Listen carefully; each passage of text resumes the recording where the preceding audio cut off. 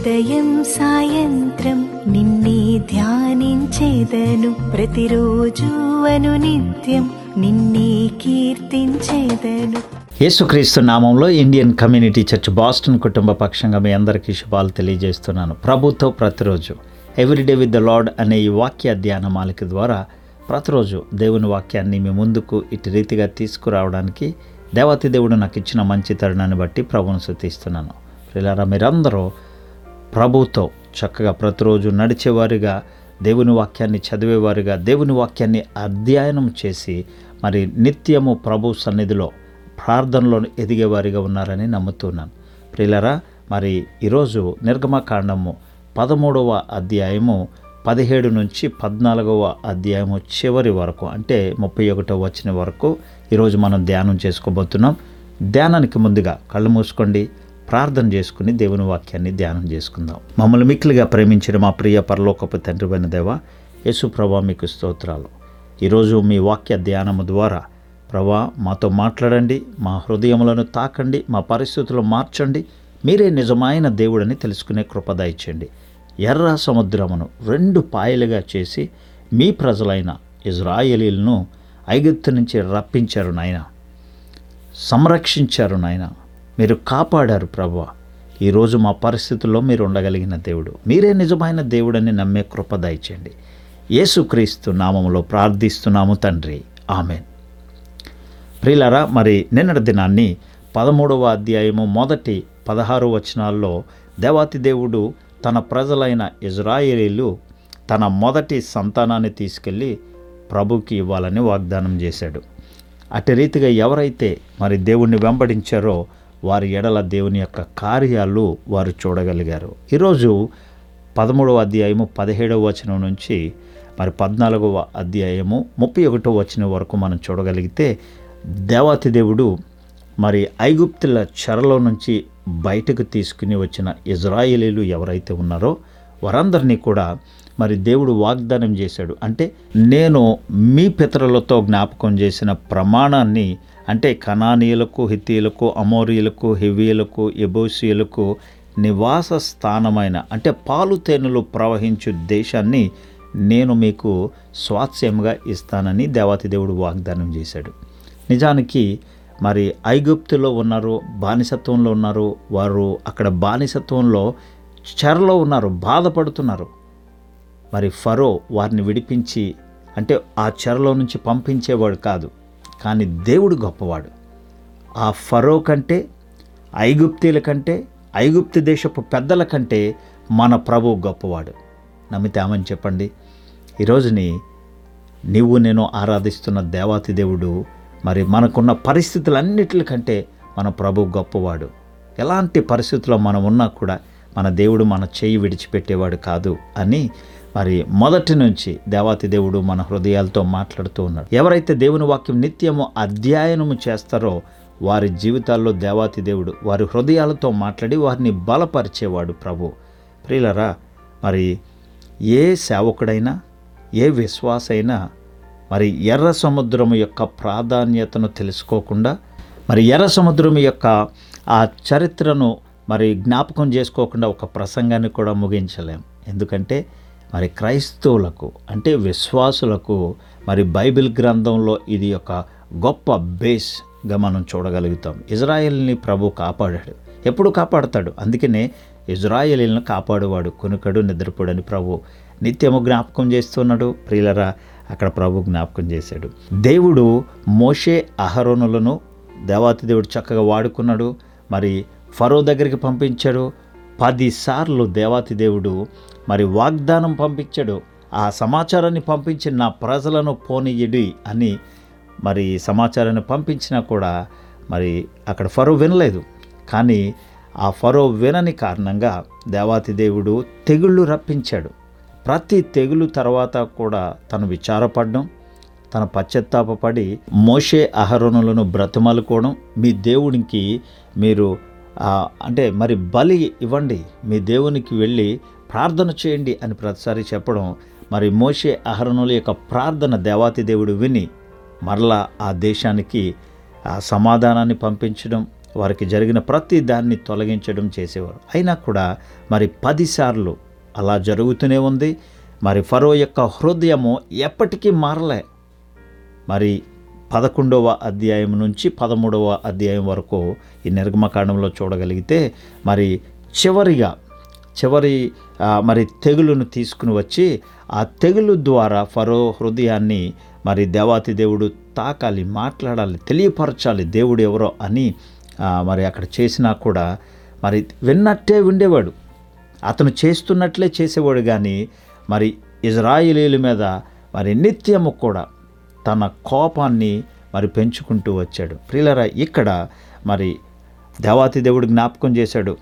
ఇజ్రాయేలీల్ని మరి ఆ చెరలో నుంచి బయటికి తీసుకొచ్చి ఆ నిర్గమము ప్రారంభంలో పెట్టాడు. తర్వాత ఎవరైతే నమ్మి బయటికి వచ్చారో, ఎవరైతే ప్రభు మీద ఆధారపడ్డారో వారికి ఒక నిబంధన ప్రభు జ్ఞాపకం చేశాడు, ఒక కట్టడ జ్ఞాపకం చేశాడు. ఆ కట్టడ తర్వాత ఇప్పుడు ప్రభు జ్ఞాపకం చేస్తూ ఉన్నాడు. నేను ఉన్నవాడను, నేను అనువాడను, I am who I am. దేవుడు నిత్యము సకాలంలో సరి అయిన సమయంలో దేవుడు మనతో ఉండేవాడు. ఇంత జరుగుతున్నప్పటికీ ఫరో తన హృదయము మారలే. ఈరోజుని మనం కూడా కొన్నిసార్లు అలానే ఉంటాం. దేవుడు చేసే కార్యాలు చూస్తాం, దేవుడు చేసే కార్యాలు అనుభవిస్తాం. కష్టం వచ్చినప్పుడు దేవుని సన్నిధిలోనికి వెళ్తాం. ఒకసారి మరి ఆ కష్టం తీరిపోయిన తర్వాత ఫరో ఎలాగైతే ఉంటాడో, ఎలా మాట్లాడాడో ఈరోజుని మనలో చాలామంది అలానే మాట్లాడుతుంటారు. ప్రియులరా, కానీ దేవుడు గొప్పవాడు, మన ప్రభువు గొప్పవాడు. ఇక్కడ జ్ఞాపకం చేస్తూ ఉన్నాడు. ఫరో ప్రజలను పోనీయగా దేవుడు ఈ ప్రజలు యుద్ధము చూచినప్పుడు వారు పశ్చాత్తాపపడి ఐగుప్తునకు మరలా తిరిగి వెళ్ళిపోతారేమో అనుకుని ఫిలిస్తీన్ల దేశము సమీపమైన ఆ మార్గమున వారిని నడిపించలేదు. ఎందుకంటే దేవునికి ఇజ్రాయేలీల యొక్క వారి స్థితిగతులు ఎరిగినవాడు గనుక మరి దేవుడు నిత్యము వారి పట్ల ఉన్నాడు. భయం వారికి మరలా ఏమవుతుందో అలాంటి పరిస్థితిలో ముందేమో పెద్ద సముద్రం ఉంది, వెనకాతలేమో మరి ఫరో యొక్క సైన్యం ఉంది. ఏం జరుగుతుందో తెలియదు. కానీ ఒక్క విషయం, దేవుడు మనతో ఉండేవాడు. యుద్ధము మన పక్షంగా దేవుడు చేసేవాడు. అయితే దేవుడు ప్రజలను చుట్టుదారియగు ఎర్ర సముద్రపు అరణ్యమున దేవాతి దేవుడు ఇజ్రాయేలీని నడిపించి యుద్ధ సన్నద్ధులై ఐగుప్తులో నుండి వారు సిద్ధపడి బయటికి వచ్చినప్పుడు మోషే యేసోపు ఎముకలను తీసుకొని అక్కడికి వస్తాడు. అప్పుడు దేవుడు నిశ్చయముగా దర్శనమిచ్చును అని వారు జ్ఞాపకం చేసుకుని, అప్పుడు మీరు నా ఎముకలు అక్కడ నుండి తీసుకుని పోవాలనని ఇజ్రాయేలీల చేత రూఢిగా ప్రమాణము చేయించుకొని ఉండెను. వారు సుక్కోతు నుండి ప్రయాణమైపోయి అరణ్యము దగ్గరనున్న యాతాములో వారు అక్కడ దిగుతారు. వారు పగలు రాత్రియు ప్రయాణము చేయనట్లుగా యెహోవా త్రోవలో వారిని నడిపించడానికి మరి దేవాతి దేవుడు వారిని విడిచిపెట్టలేదు. పగలు మేఘస్తంభాన్ని దేవుడు వారికి మరి అంటే అంబరెల్లా, ఒక షేడిగా వారికి ఒక గొడుగుని అక్కడ పెట్టినట్లుగా మనం చూడగలుగుతాం. అంటే వారు నడిచే అరణ్యములో ఎండ దెబ్బ తగలకోకుండా వారికి మేఘాన్ని దేవాతి దేవుడు ఇచ్చాడు. తర్వాత రాత్రిపూట వారు నడుస్తున్నప్పుడు అగ్నిస్తంభాన్ని వారికి దీపముగా పెట్టి వారి ముందు దేవాతి దేవుడు నడిచాడు. ప్రియులరా, దేవుడు విడిచిపెట్టేవాడు కాదు. ఆయన పగటి వేళ మేఘస్తంభమునైనను రాత్రివేళ అగ్ని స్తంభమునైనను ప్రజల నుండి ఆయన తొలగింపలేదు. ఎందుకంటే దేవుడు మరి సృష్టికర్త గనుక, ఈ సృష్టి అంతా ఆయన మీద ఆధారపడి ఉన్నది కనుక ఈ సృష్టి యావత్తు కూడా ఆయన మాట వింటది. ప్రియులారా, మరి ఈ సృష్టిలో ప్రతిదీ కూడా ఆయన మాట విని ఆయన చెప్పినట్లుగా మరి సృష్టి జరిగింది. ఆ సృష్టి ప్రారంభం కూడా ఆయన మాటతోనే జరిగింది అనే సత్యాన్ని మీకు ఆదికాండము 1వ అధ్యాయము 2వ అధ్యాయం ద్వారా మనం దాన్ని ధ్యానం చేసుకున్నాం. మరి దేవాతి దేవుడు మరి మోషేకి జ్ఞాపకం చేస్తూ ఉన్నాడు ఏంటంటే, మరి ఇజ్రాయేలీలు ఎక్కడికి వెళ్ళాలి, ఏ సమయంలో ఎక్కడ ఉండాలి, ఒక రూట్ మ్యాప్ని దేవాతి దేవుడు తయారు చేసి ఇజ్రాయేలీలకు ఇచ్చినట్లుగా మనం చూడగలుగుతాం. ఆ ఇజ్రాయేలీలు తిరిగి పేహాహీరోతు ఎదుటను అనగా మిగ్దోలుకు సముద్రమునకు మధ్యనున్న బయల్సెఫోను అనే స్థలానికి వెళ్ళి అక్కడ ఉండాలి. దాని ఎదుట సముద్రమునొద్ద వారు దిగవలెనని దేవాతి దేవుడు మరి ఇజ్రాయేలీలకు జ్ఞాపకం చేశాడు. ఫరో ఇజ్రాయేలీలను గూర్చి వారు ఈ దేశంలో చిక్కబడి ఉన్నారు, అరణ్యము వారిని మూసివేసినని వారు అనుకుంటున్న పరిస్థితులు. దేవుడు మరి అంటే మనం జరగబోయే మన భవిష్యత్తుని గురించిన గొప్ప ప్రణాళిక కలిగినవాడు. దాని ప్రకారంగా ఆయన గొప్ప కార్యాలు చేయగలిగినవాడు. అందుకనే ఇర్మియా భక్తుడితో దేవాతి దేవుడు మాట్లాడతాడు, నీ ప్రణాళికలు నా ప్రణాళికలు వంటివి కావు అని చెప్తాడు. సాధారణంగా మనం అనుకుంటాం, మనం ప్రస్తుత కాల పరిస్థితులే మనం చూస్తాం, కానీ దేవాతి దేవుడు రాబో కాల పరిస్థితులను కూడా గుర్తెరిగి దానికి అనుగుణంగా మన జీవితంలో గొప్ప ప్రణాళిక చేయగలిగినవాడు. అయితే ఇక్కడ జ్ఞాపకం చేస్తాం, నేను ఫరో హృదయమును కఠినపరిచెదను, అతడు వారిని తరుముగా నేను ఫరో వలనను అతని సమస్త సేనల వలనను మహిమ తెచ్చుకుందును, నేను యెహోవానని ఐగుప్తీయులందరూ తెలుసుకొందురు, అలాగున వారు వెళ్ళిపోతారు అని జ్ఞాపకం చేశాడు ప్రభు. ప్రజలు పారిపోవునట్టు ఐగుప్తు రాజునకు తెలియబడినప్పుడు ఫరో హృదయమును అతని సేవకుల హృదయమును ప్రజలకు విరోధముగా తిప్పబడి, మనమెందుకు ఇలా చేసితిమి, మన సేనలు నుండకుండా ఇజ్రాయేలీలను ఎందుకు పోనిచ్చితిమి అని వారు జ్ఞాపకం చేసుకుంటూ ఉంటారు. అంతటా అతడు తన రథమును సిద్ధపరచుకొని తన జనమును తనతో కూడా తీసుకొని తను బయలుదేరి వెళ్ళినప్పుడు అతడు శ్రేష్టమైన 600 రథములను, ఐగుప్తు రథములన్నిటినీ, వాటిలో ప్రతి దాని మీద అధిపతులను తోడుకుని పోయెను. యెహోవా ఐగుప్తి రాజైన ఫరో హృదయమును కఠినపరచగా అతడు ఇజ్రాయేలీలను తరిమెను. అట్లు ఇజ్రాయేలీలు బలిమి చేత బయలు వెళ్ళుచుండిరి. ప్రియులారా, మరి దేవుడు ఒకవైపు ఒక గొప్ప ప్రణాళికను తయారు చేస్తూ ఉన్నాడు. నిజానికి అది ఇజ్రాయేలీలకు కూడా తెలియదు. ఎందుకనంటే ఒకవేళ వారికి ముందుగా తెలిస్తే వారు దేవుని యొక్క ప్రణాళికను తెలుసుకోకపోగా దేవుణ్ణి ఒకవేళ చులకనగా చూస్తారేమో. మనం కూడా కొన్నిసార్లు అలాగే చేస్తూ ఉంటాం. అందుకని దేవుడు ఆ రూట్ మ్యాప్ చెప్పాడు, కానీ ఎక్కడికి వెళ్ళాలి, ఏం చేయాలో, కానీ ఆ వివరాలన్నీ కూడా వారికి ఇవ్వలేదు. మరొక ప్రక్క మరి దేవాతి దేవుడు ఫరోను తన సైన్యాన్ని, వారి హృదయాన్ని కఠినము చేసి మరీ ఎక్కువగా వారి వెనక వెళ్ళడానికి దేవాతి దేవుడు తీసుకుని వెళ్తూ ఉన్న సందర్భాలు మనం చూడగలుగుతాం. ఐగుప్తీయులు అనగా ఫరో రథముల గుర్రములన్నీ అతని గుర్రపు రౌతులు అతని దండును వారిని తరిమి బయల్సెఫోను ఎదుటనున్న పీహాహీరోతునకు సమీపమైన సముద్రము దగ్గర వారు దిగియుండగా వారిని కలుసుకొనిరి. ఫరో సమీపించుచుండగా ఇజ్రాయేలీలు అందరూ కన్నులెత్తి ఐగుప్తీయులు తమ వెనుక వచ్చుట చూసి మరి ఇజ్రాయేలీలు మిక్కిలి భయపడి యెహోవాకు మరి గట్టిగా వారు మొర పెడతారు. ఎందుకనంటే వారికి వేరే అవకాశం లేదు. వారికి తెలుసు, మరి మానవులుగా వారికి తెలిసేందంటే వారికి వేరే దారి లేదు, వారు చనిపోతారు అని. అంటే వారిని జయించలేరు. వారందరూ కూడా మోషేతో మాట్లాడుతూ ఉన్నారు. అంటే ఐగుప్తులో అక్కడ మాకు సమాధులు లేవని మరి ఈ అరణ్యంలోకి తీసుకుని వచ్చి ఇలాగ చంపడం నీకెంత న్యాయమో అలా బాధపడుతూ వారు జ్ఞాపకం చేస్తూ ఉన్నారు. మా జోలికి రావద్దు, ఐగుప్తీయులకు దాసులు మగదమని ఐగుప్తులో మేము నీతో చెప్పిన మాట ఇదే కదా. ఆ తర్వాత మేము ఈ అరణ్యమందు చచ్చుట కంటే ఐగుప్తీయులకు దాసులుగా ఉండుటే మాకు మేలే కదా అని వారు మరి మోషేకి జ్ఞాపకం చేస్తూ ఉన్నారు. అయితే మరి దేవుడు గొప్పవాడు కనుక మరి మోషే ద్వారా దేవుడు మాట్లాడుతూ ఉన్నాడు. మోషే వారికి చెప్తా ఉన్నాడు, భయపడకుడి, యెహోవా మీకు నేడు కలగజేయు రక్షణను మీరు ఊరక నిలచుండి చూడుడి.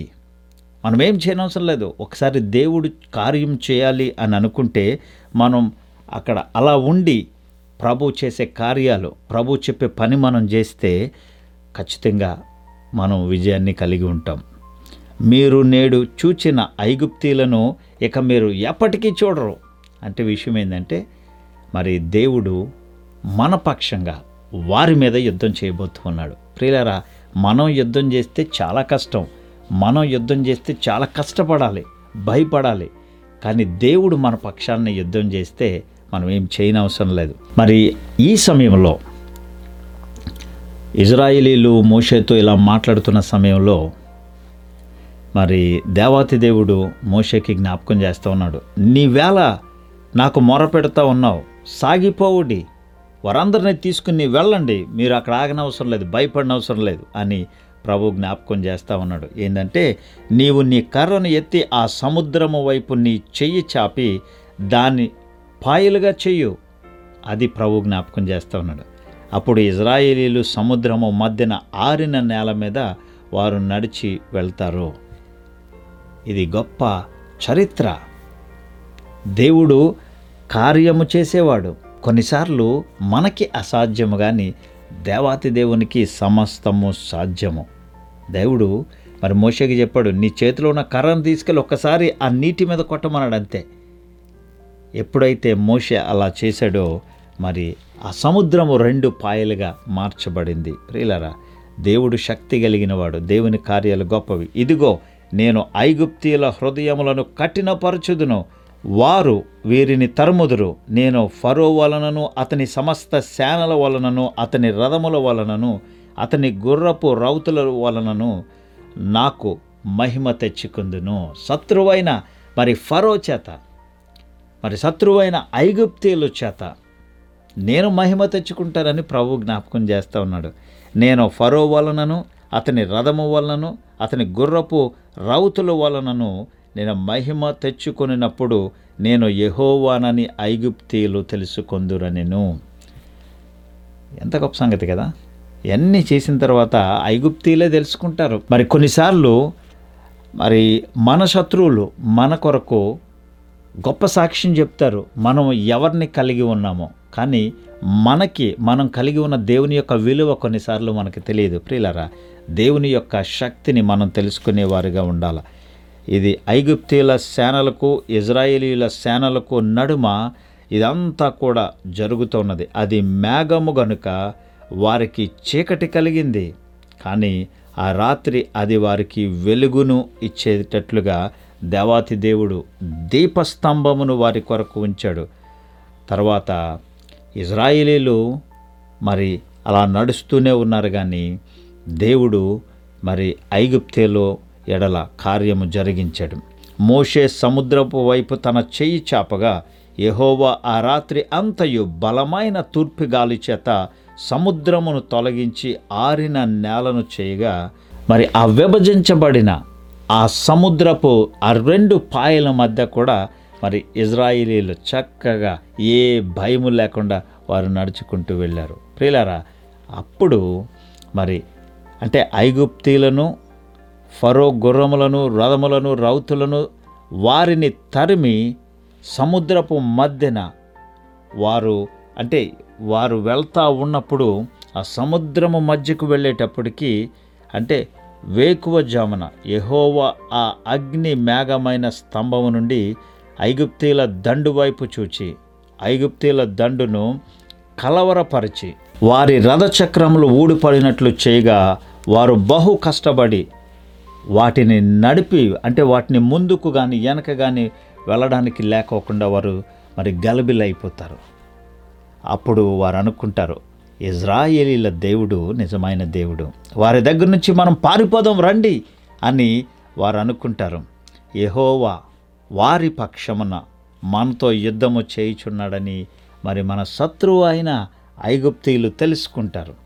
అప్పుడు తండ్రి అయిన దేవుడు మోషేతో జ్ఞాపకం చేస్తాడు, ఐగుప్తీయుల మీదకి, వారి రథముల మీదకి, వారి రౌతుల మీదకి నీళ్లు తిరిగి వచ్చినట్లు సముద్రము మీద నీ చెయ్యి చాపము అని మరలా మోషేకి జ్ఞాపకం చేస్తాడు. ప్రియులారా, ప్రభు చెప్పే పని మనం చేసినప్పుడు, ప్రభు చెప్పిన ఆ ఇన్స్ట్రక్షన్స్ మనం ఖచ్చితంగా ఫాలో అయినప్పుడు దేవుడు మనల్ని విడిచిపెట్టేవాడు కాదు. మోషే సముద్రము మీద తన చెయ్యి చాపగా ప్రొద్దు పొడిచినప్పుడు సముద్రము అధిక బలముతో తిరిగి పొర్లెను.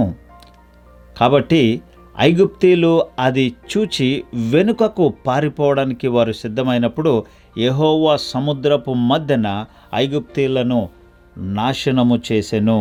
అంటే వారిని చెదరగొట్టాడు ప్రభు. చెదరగొట్టి వారు ఎటు వెళ్తున్నారో తెలియని పరిస్థితిలో వారు అయిపోయారు. ప్రియులరా, తర్వాత నీళ్లు తిరిగి వచ్చి ఆ రథములను రౌతులను వారి వెనుక సముద్రంలోనికి వచ్చిన ఫరో యొక్క సర్వసేనను అక్కడ కప్పివేసెను. వారిలో ఒక్కడైనను మిగిలి ఉండలేదు. నా ప్రభు గొప్పవాడు. శత్రువుని సైతం ఆయన విడిచిపెట్టేవాడు కాదు. ఒకవేళ ప్రభువుకి వ్యతిరేకంగా ఏ కార్యాలు ఎవరు చేసినా కూడా నా ప్రభు సజీవమైన వాడు. నా ప్రభు గొప్ప కార్యాలు చేయగలిగినవాడు. అన్యాయంగా దేవుని బిడ్డల ఎడల ఎవరైనా కఠినంగా ప్రవర్తించినప్పుడు నా ప్రభువు వారిని విడిచిపెట్టేవాడు కాదు. దేవుడు దయాదాక్షిణ్యము కలిగినవాడు, కృపా సత్య సంపన్నుడు. కానీ మరి దేవుని పనికి కానీ దేవుని మరి బిడ్డలను కానీ ఎవరైనా ఆటంకపరిస్తే నా ప్రభు విడిచిపెట్టేవాడు కాదు. ప్రియులారా, ఇక్కడ ఐగుప్తీయుల్ని దేవాతి దేవుడు మరి సంపూర్ణంగా తుడిచివేయబడినట్లు అక్కడ మనం చూడగలుగుతాం. ప్రియులారా, మరి దేవాతి దేవుడు ఐగుప్తీయులకు 430 సంవత్సరాలలో ఒక సమయం ఇచ్చాడు ప్రభు. ఈరోజు నేను నీకు కూడా ఒక సమయాన్ని ఇస్తున్నాడు.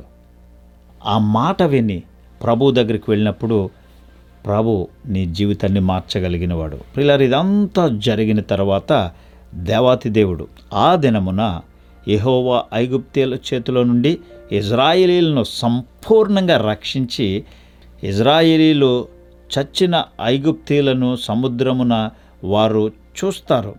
యెహోవా ఐగుప్తులకు చేసిన గొప్ప కార్యమును ఇజ్రాయేలీలు చూసి ఆ తర్వాత ఆ ప్రజలందరూ కూడా యెహోవాకు భయపడి యెహోవా యందును ఆయన సేవకుడైన మోషే యందును వారు నమ్మకము ఉంచుతారు.